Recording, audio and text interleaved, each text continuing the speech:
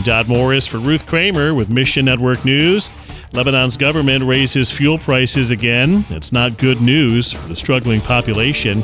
And a new group from Iran can now experience the story of Jesus from the Gospels. Find your place in these stories and more right now on Mission Network News. Lebanon's new government is taking steps to fix the broken economy and raised fuel prices for the second time in 5 days, part of a gradual effort to end subsidies. Gas and diesel now cost 10 times more than they did before the 2019 crisis, if you can make it to the pump.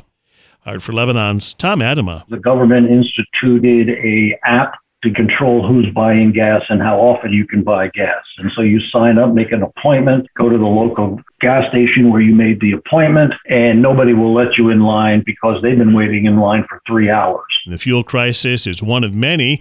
Lebanon also now holds the highest inflation rate in the world, according to Bloomberg. The currency lost nearly 90% of its value. In the past 2 years, multiple crises spiraled out of control, plunging 3/4 of the population into poverty. The latest statistics from the UN say that 87% of people living in Lebanon need some kind of humanitarian aid to survive life.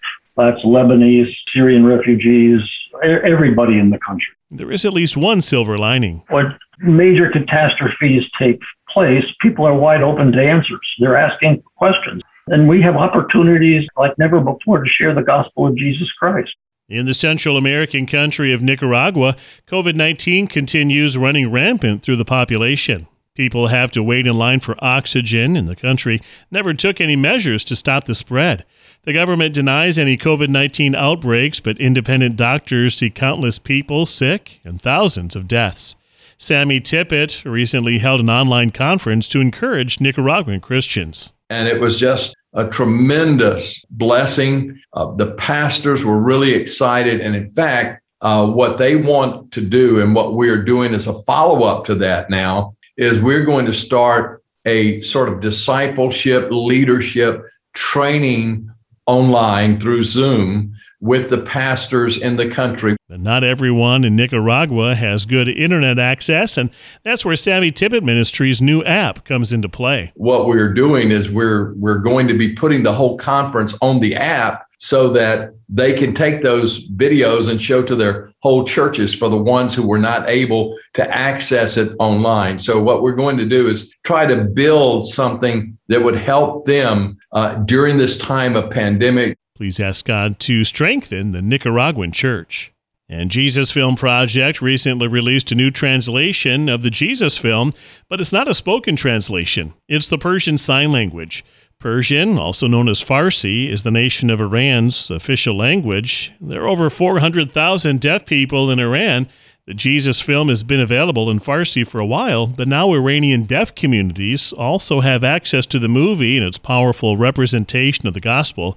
Brian is with the Jesus Film Project. The Jesus film is now in 1,900 different languages as of this last week. And so within the next year, it'll be in over 2,000 languages. Getting the Jesus film translated into Persian Sign Language is just the beginning. The deaf in Iran, like the rest of the nation, largely follow Shia Islam. Converting to Christianity is extremely dangerous and can cost your life.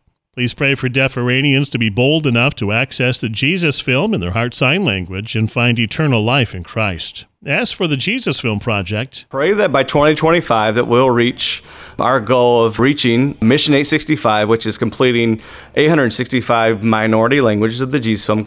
And these languages are in Middle East, Central Asia, and some of those are North Africa. Really hard to reach places. So pray that this will get completed, that people have a chance to hear the gospel. Find your place in these stories and more at missionnews.org. Mission Network News is a listener-supported service of One Way Ministries. Consider giving today. Look for the support tab at missionnews.org.